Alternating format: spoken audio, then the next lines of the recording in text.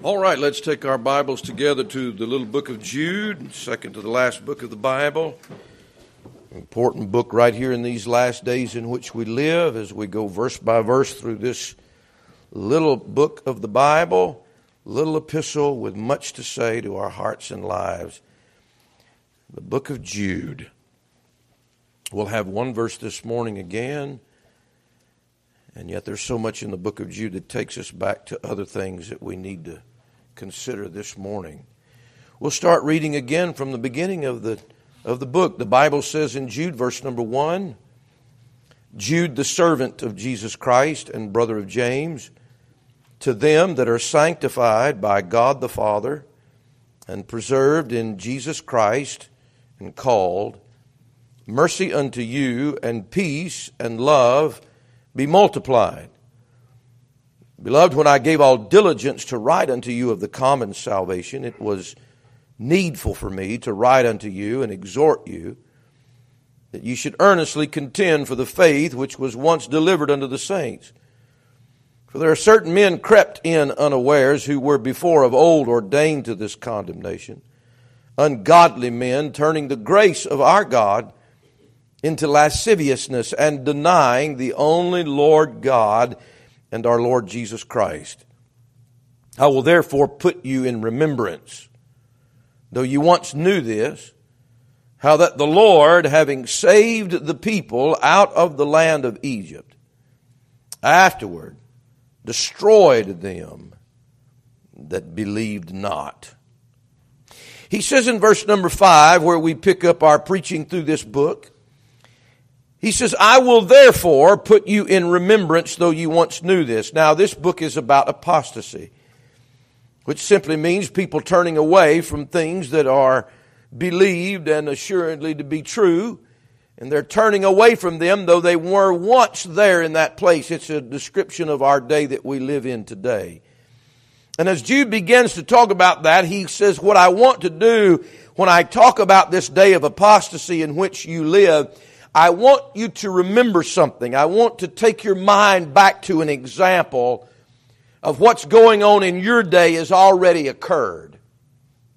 What's going on in people's lives around you is just history repeating itself. I don't know who said it, but I remembered it in school. I probably didn't remember a lot of things in school, but I did remember in history class, they said the only thing that men learn from history is that men never learn from history. In other words, people just keep repeating the same mistakes over and over again throughout all of history. Probably most of the problems that you will have in your life or the bad decisions that you will make in your life, you've already watched somebody else make those decisions. You just didn't learn to know that that would happen in your life. And so what God does in the book of Jude, He begins to start giving examples. He says, this is the day in which you live. Now, I want you to remember some examples back here from history so that you'll learn lessons that these people back here did not learn, and so you can escape some things that these people did not escape. It's so much better to learn from someone else's mistakes than for you having to go through them yourselves. There's nothing like life being a teacher, but there's some things that I don't want to learn in life by making wrong choices and sinful decisions in my life. I would rather look at somebody else that's already done that and say, I don't want to go there. I don't have to experience that to know that's not good for me. And so what happens here in the book, he begins giving these illustrations. And I am keenly intent in verse 5, it's sort of strange how God begins to give this illustration. He's talking about an apostate world. He's talking about a heathen, ungodly society that like we live in today. So the first illustration he uses is his own people. He uses the illustration of his own people in the Old Testament of the lessons that we need to learn. He doesn't take some terrible heathenistic story out of the Old Testament of people that didn't know God. He gives us an illustration about the people that knew God more than anybody knew God. And about what happened in their lives and the destruction that was wrought in their lives. Now I want to look, he says in verse 5, if you look again, he says, I will therefore put you in remembrance, though ye once knew this. You know, what God really desires to do in our lives is not tell us some new thing, but remind us of some truth that we need to remember. Look, if you will, in just a couple pages over to 2 Peter. This is found over and over again in the Bible. When God tells us to remember something, or He says, I put you in remembrance, He's talking about something often recalled but easily forgotten. He's talking about something that you ought to know, you ought to already understand, but that you forget. You know what? We are creatures that forget things. And I'm not just talking about like I do, forget your keys, forget where you put your wallet, forget where you put your phone. I'm not talking about that. I'm talking about we forget the truth. We forget important things in our lives that we used to have rock bed solid in our hearts. And before anybody goes off the deep end in their life, they start forgetting things that they knew to be true. They just put it out of their mind, though they knew that. I knew that I wasn't supposed to do this. But I forgot about the consequences. I forgot about what would happen in my life if I do these things. He said in 2 Peter chapter 1, sort of the same thing in verse number 12. If you look at it, wherefore I will not be negligent to put you always in remembrance of these things, though you once knew them, and be established in the present truth. Yeah, I think it meet as long as I'm in this tabernacle to stir you up by putting you in remembrance. You know, I would be a negligent minister of the gospel if I did not put you in remembrance. I'm not just supposed to entertain you. I'm not supposed to give you something new that you never heard about. I'm supposed to put you in remembrance of things that you know that the devil's trying to get you to forget. He said in 2 Peter chapter 3, if you would look as he continues on that little line of putting us in remembrance. 2 Peter chapter 3 verse 1, this second epistle, beloved, I now write unto you in both which I stir up your pure minds by way of remembrance, that ye may be mindful of the words which were spoken before of the holy prophets and of the commandment of us, the apostles of the Lord and Savior. There's so many things that God said in His Word, we just forget about them. We've heard them, we know them to be true, but we just forget about them. We don't have them in the forefront of our hearts and minds. Verse 3 says, knowing this first, that there shall come in the last days scoffers walking after their own lust. So it's more important, the closer you get to the coming of the Lord and you get in the last days, for you to remind yourself and for you to be reminded. That's what He's saying in 2 Peter 3. That's what He's saying in the book of Jude. In 2 Peter 3, he reminds us of the coming day of judgment in verse 7. He reminds us of things being dissolved. He reminds us of eternal things. So one of the jobs of the preacher is just to remind you. Most people don't like to be reminded. I know that already. Well, you need to hear it again. You know, probably we need messages repeated more often than we think. I never forget, I don't know if it was my dad or my granddad or somebody told me one time, I had a habit of, I never wanted to repeat a message, and I still don't do that very often at all. But I don't remember who it was, it came to me and said, you know, if a message is worth preaching once, it's worth preaching again. Because we need to be reminded of things that we already know. He told Timothy, Paul did in 1 Timothy chapter 4, you don't have to turn. He said, if thou put the brethren in remembrance of these things, thou shalt be a good minister of Jesus Christ, nourished up in the words of faith and of good doctrine. So one of the jobs of the preacher is just to remind you about things you already know. That shouldn't be boring to you. That's safe for you. That's helpful for you. The Bible tells us over and over again, he says, of these things, put them in remembrance, charging them before the Lord. All those are in the pastoral epistles. So what do we need to be reminded of in the book of Jude? Would you look at it? Jude verse 5.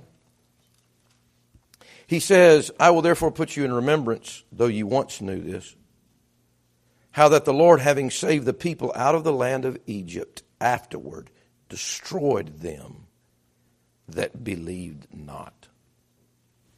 You know what he reminds them of? And it's something they probably don't want to hear. It's something we don't want to hear. He reminds them of the judgment of God. Do you see that reminder there? He doesn't say, now I just want you to remember about how much God loves you. He didn't say that. He said, I want you to remember how God destroyed people. Do you see that in the Bible? We need to be reminded of the judgment of God. You know why? Because in the day of apostasy, people don't believe in the judgment of God. In the day in which we live, people don't believe in hell. In the day in which we live, people don't believe that there is a judgment for sin. We live in a day where people think there's no consequence for that. Or we live in a day where people believe in the judgment for others, but they don't believe in judgment for themselves. The day of apostasy is so dangerous because people have forgotten about the judgment of God. And he says, I need you to remind yourself and to be reminded often that God is a God of judgment. Will you listen to these two verses that if they weren't in the Bible, you wouldn't hear them at any liberal church. You won't hear them probably anywhere on the internet. You'd have to look very hard. But here are two verses in the Bible. One's in the book of Psalms.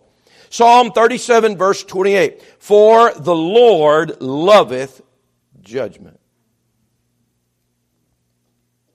Isaiah 61, the Bible tells us in verse number 8, God speaking, for I, the Lord, love judgment. And then he starts talking about things that he hates. You say, preacher, why would somebody love judgment? I tell you what, if somebody raped your wife, you would love judgment. Are you listening to me? If somebody killed one of your children, you would be interested in judgment, would you not? Only perverted people disdain judgment. Because things that are wrong need to be judged. And God is a God of judgment. And what happens in the last days, nobody remembers judgment. Nobody thinks anything deserves to be judged or need to be. Don't judge me. Don't judge me. Well, that's not what God said. Matter of fact, God said this. And He didn't say this to the lost world. He said this to you and to me. He said that we are to judge ourselves. We live in a day people don't want to judge themselves. They want to judge everybody else.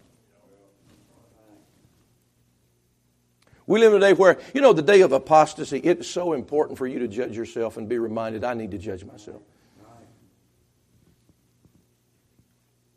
They used to call the front of the church the mourner's bench. By the way, that was in a better day in America.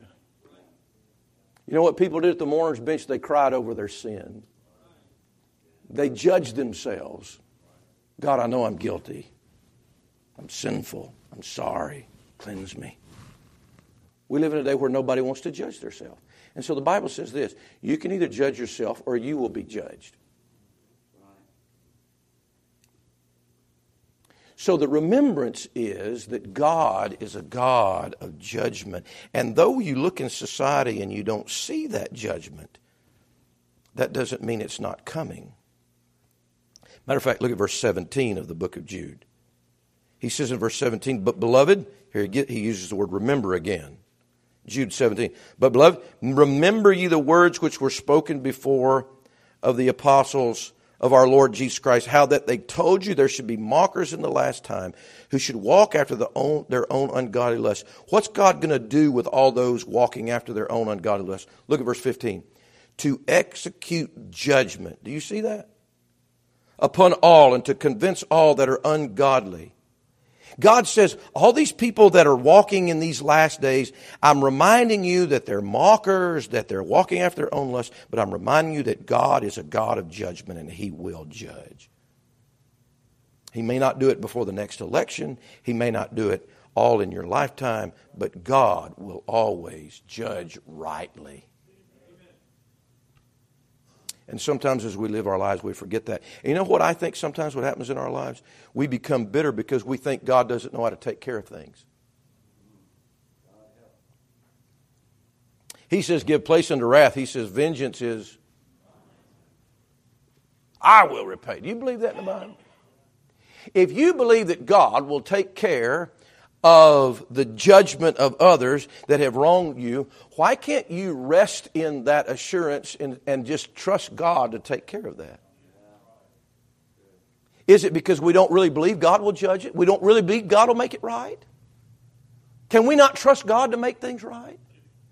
You say, well, I don't see it right now. Well, I don't see it right in society now. But I believe the Word of God, and I have an example in the Word of God that He is a God of judgment. So number one, I need to be reminded about God's judgment. Number two, by the way, I think that's a lot of reasons why people don't get saved. They don't see a need to get saved. What do I need to get saved for? There's no consequence for me being a sinner. I think that's why saved people don't live right. What does it matter how I live? There's no consequence if I don't do right. There is. God is a God of judgment. The second thing I want you to see, you look at verse 5 again. He says, I will therefore put you in remembrance, though you once knew this, how that the Lord, having saved the people out of the land of Egypt, afterward destroyed them that believed not. Here's the second thing I want you to think about in this verse. God's judgment on the heathen does not stop the judgment on you. Do you see this verse? God saved the children of Israel out of the land of Egypt. What did He do to Egypt? He destroyed Egypt. What did He do to Pharaoh and his chariots and his army? What did He do? He destroyed them. What did He do with the firstborn of Egypt? He destroyed them.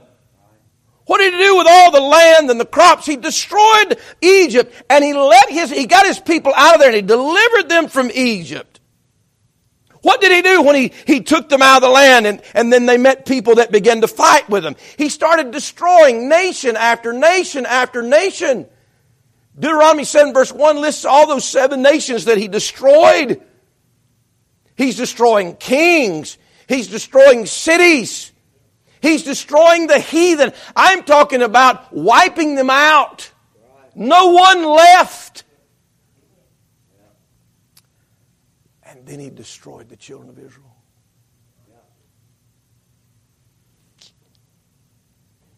You see, the very probing thing in our hearts and minds this morning in Jude 5 is not that God destroys the heathen and the ungodly, but that God destroyed the people that He saved. Do you see that in the Bible? He destroyed the people that He saved out of the land of Egypt. Now, immediately you'll say, well, why did He do that? And we'll get to that in just a minute. But the first thing I want to tell you is that just because God's going to judge the heathen doesn't mean that He's not going to judge you. Do you understand that? Just because you know you're not going to hell and that you're saved out of the land of Egypt. And by the way, the word saved, it doesn't always mean saved from hell. It can mean saved from death. It can be saved from a lot of different things. And when He said He destroyed them out of the land, He didn't say He sent them to hell. It said He destroyed them. You know what God did to the children of Israel after they came out of the land of Egypt? He killed them all. He killed all of them but 2. And all the kids. He said, I'll give the minors a pass. By the way, if you're a minor, thank God for it. Amen. There's a day you're not going to get a pass. But he gave them a pass. He gave all the minors a pass.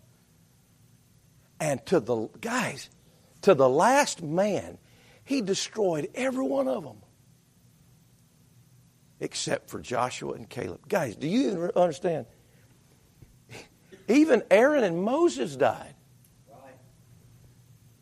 They did not even get to go in the promised land. What I'm trying to tell you right here from this passage about the judgment of God is just because God's going to judge the heathen does not mean He's not going to judge you. There's something in the Bible called chastening. As a matter of fact, the Bible tells us in 1 Peter chapter 4 verse 17 that judgment must begin at the house of God. And if it begin at us, what's going to happen to this other crowd? I think sometimes we think because we are not atheists and we are not agnostics and we are not, living in a bush somewhere worshiping an idol, or because we're not sodomites, that God's not going to judge us. That is not the principle of verse number 5. The first thing God wants you to think about in judgment is about how He destroyed His own people because they fell away from the truth. So as we're living in this day of apostasy, and we look at the judgment on Cain, and we look at the judgment on Balaam, and we look at the judgment on Korah, and we look at the judgment on Sodom and Gomorrah, the first example that he gives us is God's judgment on the people that he saved out of the land of Egypt.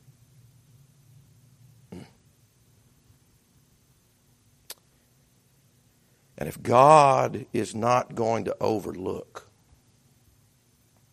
the judgment in Moses and Aaron, He's not going to overlook it in our lives. He's not going to ignore it. You know what church ought to be? You ought to come in here this morning and say, "Preacher, I want to learn something, just want to come to church." No, God wants you to come in here and judge yourself. God wants you to come in here and look in your heart and say, "Okay, what in my life is not pleasing to the Lord?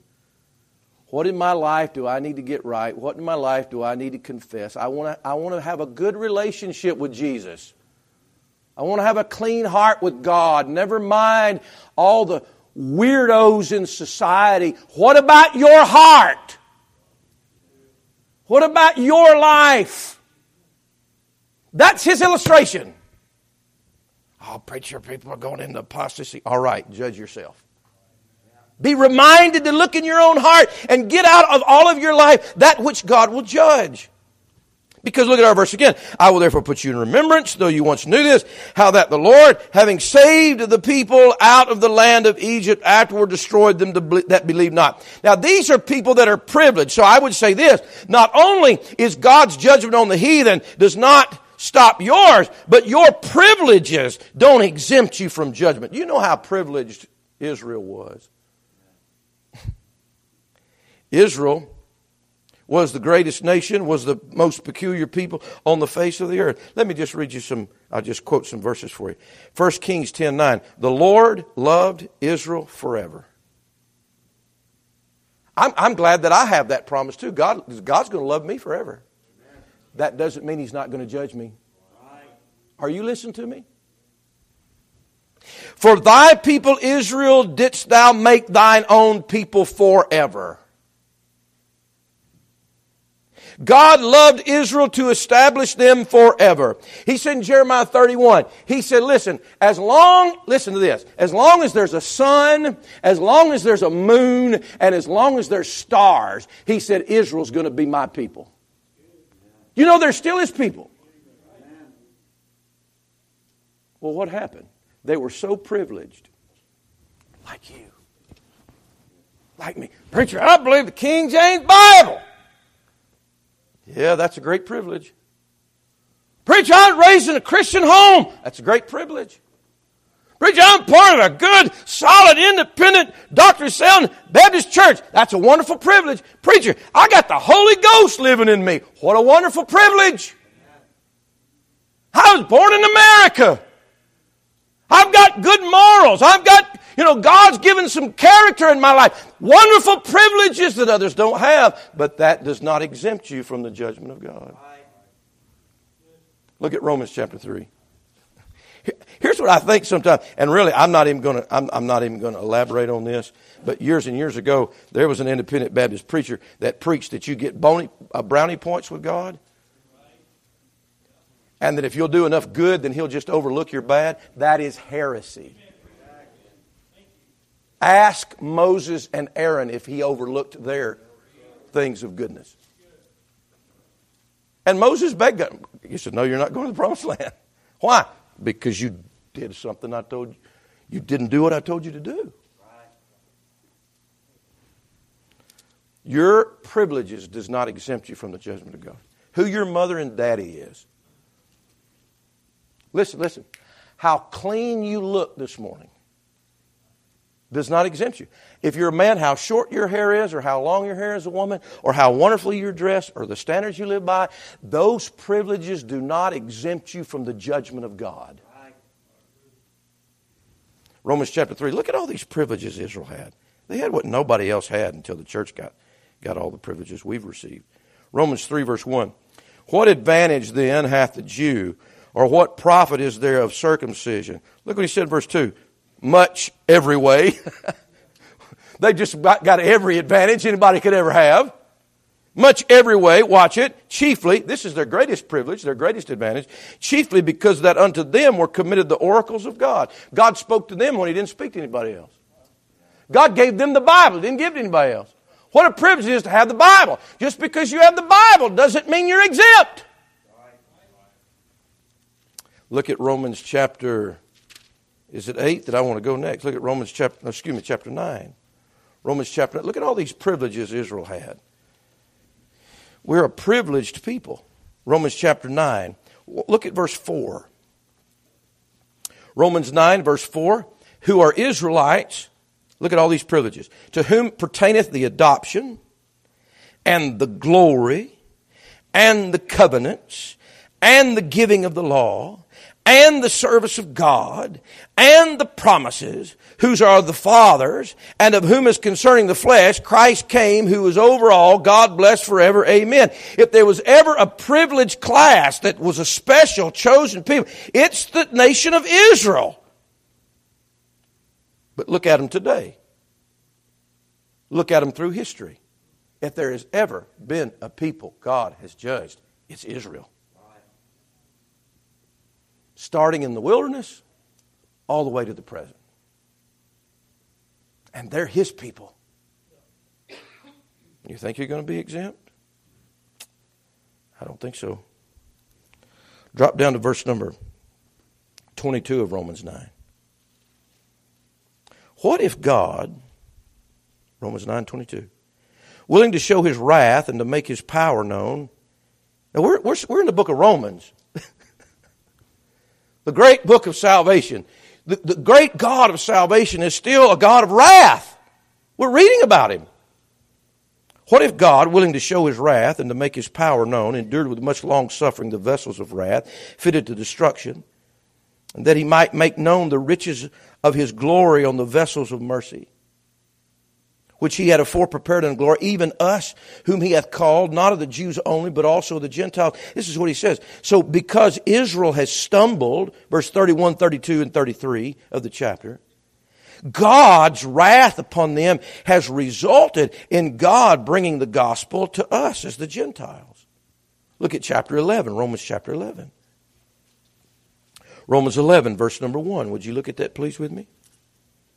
I say then, hath God cast away His people? He's talking about Israel, the last verse of the preceding chapter. Hath God cast away His people? God forbid. Anybody that tells you that God's through with Israel has not read Romans chapter 11. That's not true. Hath God cast away His people? God forbid. For I also am an Israelite of the seed of Abraham, of the tribe of Benjamin. God hath not cast away His people which He foreknew. What ye not, what the Scripture saith of Elias, how he maketh intercession to God against Israel? And he goes on to talk about Israel here. Now drop down to verse number 11. Verse 11. I say then, have they stumbled that they should fall? God forbid. But rather through their fall, salvation is come unto the Gentiles for to provoke them to jealousy. What a phrase. God says this, trying to reach my people again, I'm going to save another people to make them jealous so I can save them. You know, the only reason we Gentiles got in on the good grace of God is because God's still working with Israel and He's trying to make them jealous. You're right. What a verse. He's trying to use the conversion of the Gentiles to get a hold of the nation of Israel. Keep reading. Verse 12. Now if the fall of them be the riches of the world and the diminishing of them the riches of the Gentiles, how much more their fullness? In other words, that they're going to come back in the fullness. He's going to restore them again. Verse 15. For if the casting away of them be the reconciling of the world, what shall be the receiving of them but life from the dead? In other words, one of these days, God's going to receive Israel again. You say, what's this have to do with me? I'm coming to it. Verse 16. For if the first fruit be holy, the lump is also holy. If the root be holy, so are the branches. And if some of the branches be broken off, that's Israel, and thou being a wild olive tree, that's what you are, you're wild. Yeah. We Gentiles, we're just wild people. Yeah. Wert graft in among them, and with them partakest of the root and fatness of the olive tree, boast not against the branches. In other words, don't be all up in Israel's grill about how terrible they are. Boast not against the branches, but if thou boast, thou bearest not the root, but the root thee. Thou wilt say then, the branches were broken off that I might be grafted in. I mean, God got rid of them and I got I got put in the good grace of God. Look, verse 20. Well, okay. Because of unbelief, they were broken off. And that's where we're going to end up in the book of Jude, verse 5. Because of unbelief, they were broken off. And thou standest by what? Be not, what does he say? High-minded, but what? I want you to look at verse 21. For if God spared not the natural branches, that's his people Israel. Watch it. If God spared not the natural branches, take heed lest he also spare not thee. Behold therefore the goodness and severity of God. And he's going to say all Israel is going to be saved. But you know what this is? This is about the fact of God's judgment on the nation of Israel. And they're still being judged to this day. But he's saying just because you're a part of the church and Jesus loves you and Jesus died for you and you're a part of the body of Jesus Christ and you have the Holy Ghost and you are in the family of God and you have all these privileges that the heathen world doesn't know about and your name is written in heaven and you've got a Bible and God's changed your life, just because of all those privileges are true about you does not exempt you from the judgment of God if you don't listen to God and if you turn your heart from God. I'm not talking about hell. I'm talking about judgment in your life.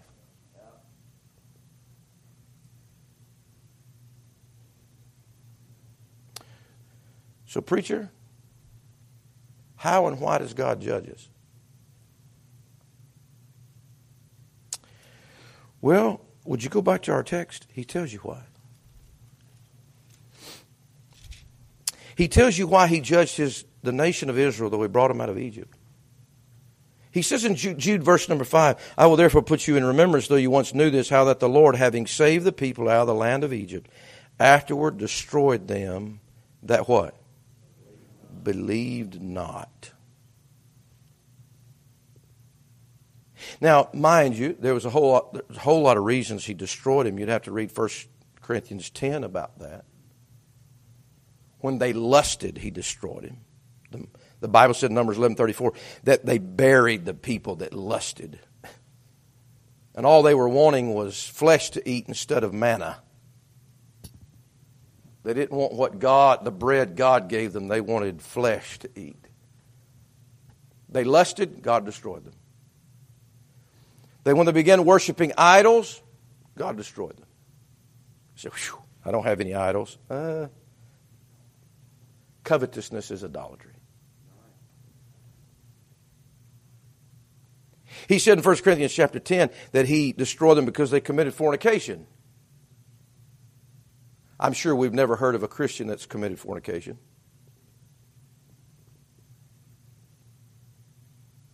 That's why he destroyed them. He killed them, dropped them dead. Because they weren't faithful in their marriage relationships. They believed the lie of society that they could engage in all of those things outside of the marriage bond. So God destroyed them. The Bible says they tempted Christ. He destroyed them. The Bible said they murmured. So he destroyed them. You know what 1 Corinthians 10 says? All of these things happened unto them for our ensamples. All of that was written in the Bible so you would learn from their history. So you would not commit fornication. So that you would put nothing else before God in your life. So that your life and my life wouldn't be filled with lusting and wanting things having to do with the flesh instead of wanting the things of God. So that we wouldn't murmur and complain and gripe.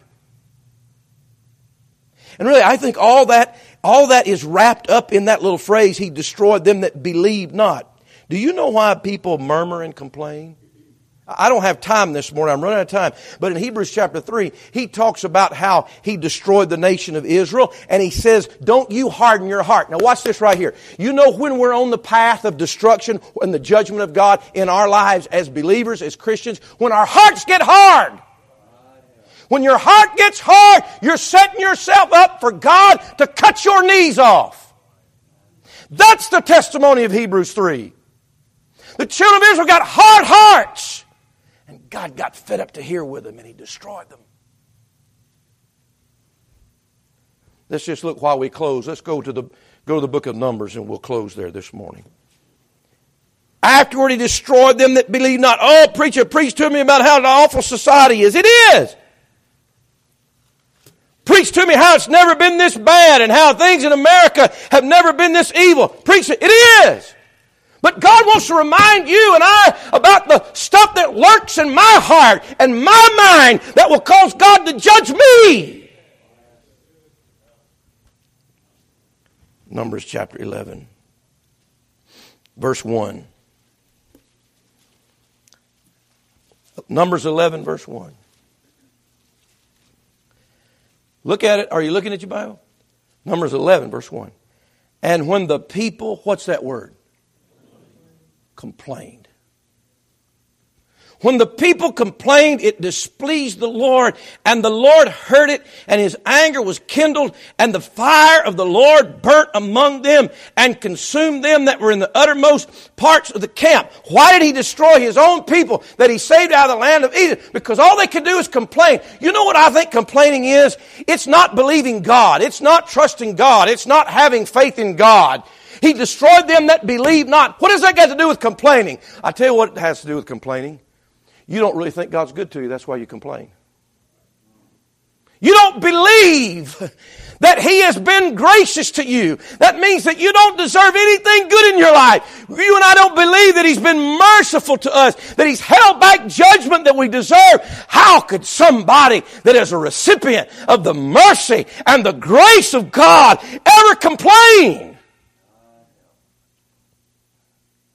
We don't believe it.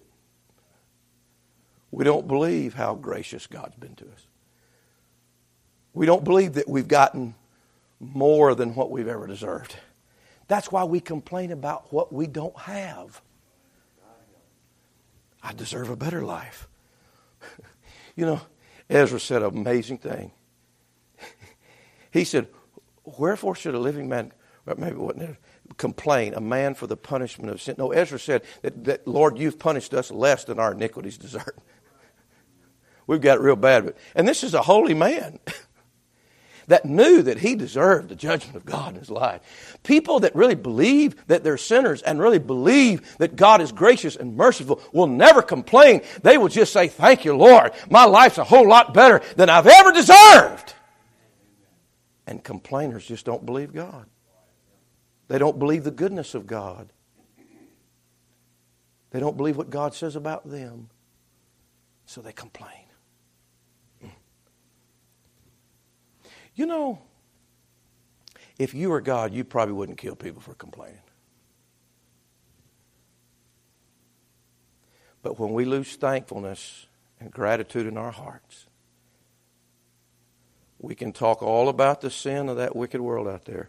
But God says, if you want to spot a good, wicked sin in here, it's unthankfulness and a lack of gratitude and your complaining, murmuring spirit. How's that for preaching on Sunday morning? Here's what I don't want to have. I don't want God's judgment on your life.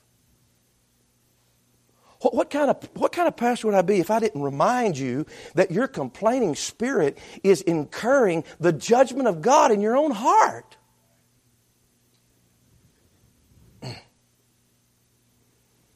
Look at chapter 14. Numbers 14. Numbers 14, the Bible says, verse 22, God's talking to them.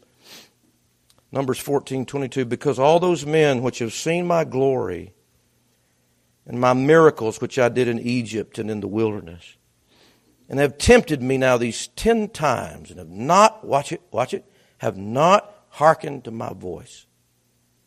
Surely they shall not see the land which I swear unto their fathers, neither shall any of them that provoke see me.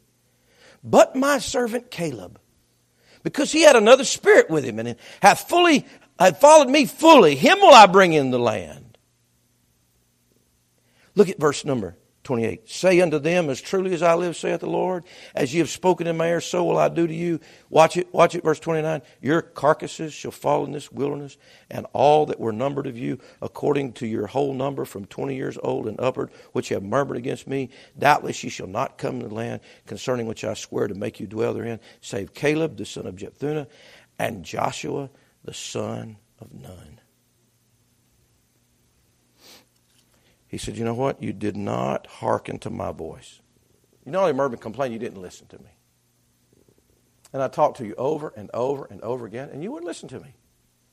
And so because you won't listen to me, and because you won't believe me, all of you are going to die in this wilderness, and I'm going to destroy you in this wilderness.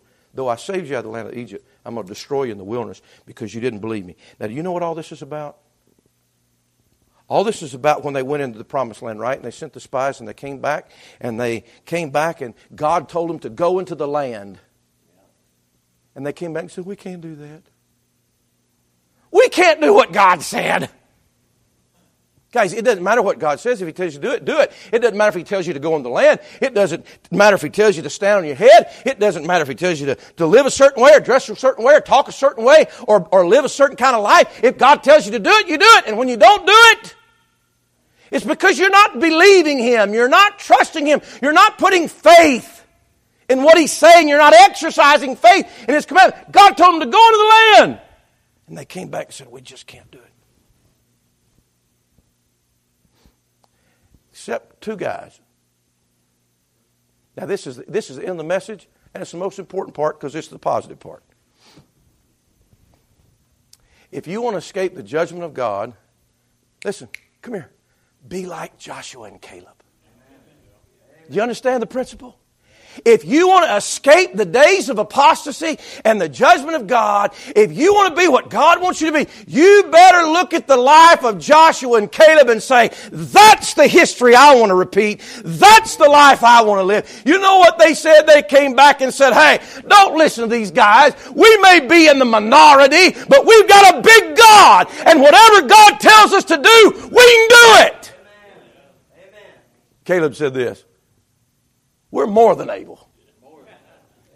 It's not just that we're able, we're more than able. We believe God.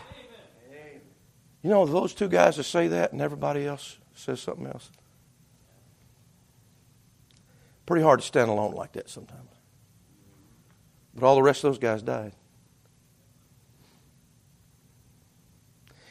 And Joshua and Caleb, listen to me, I'm finished, represent that remnant in the day of apostasy that says, I'm going to believe God.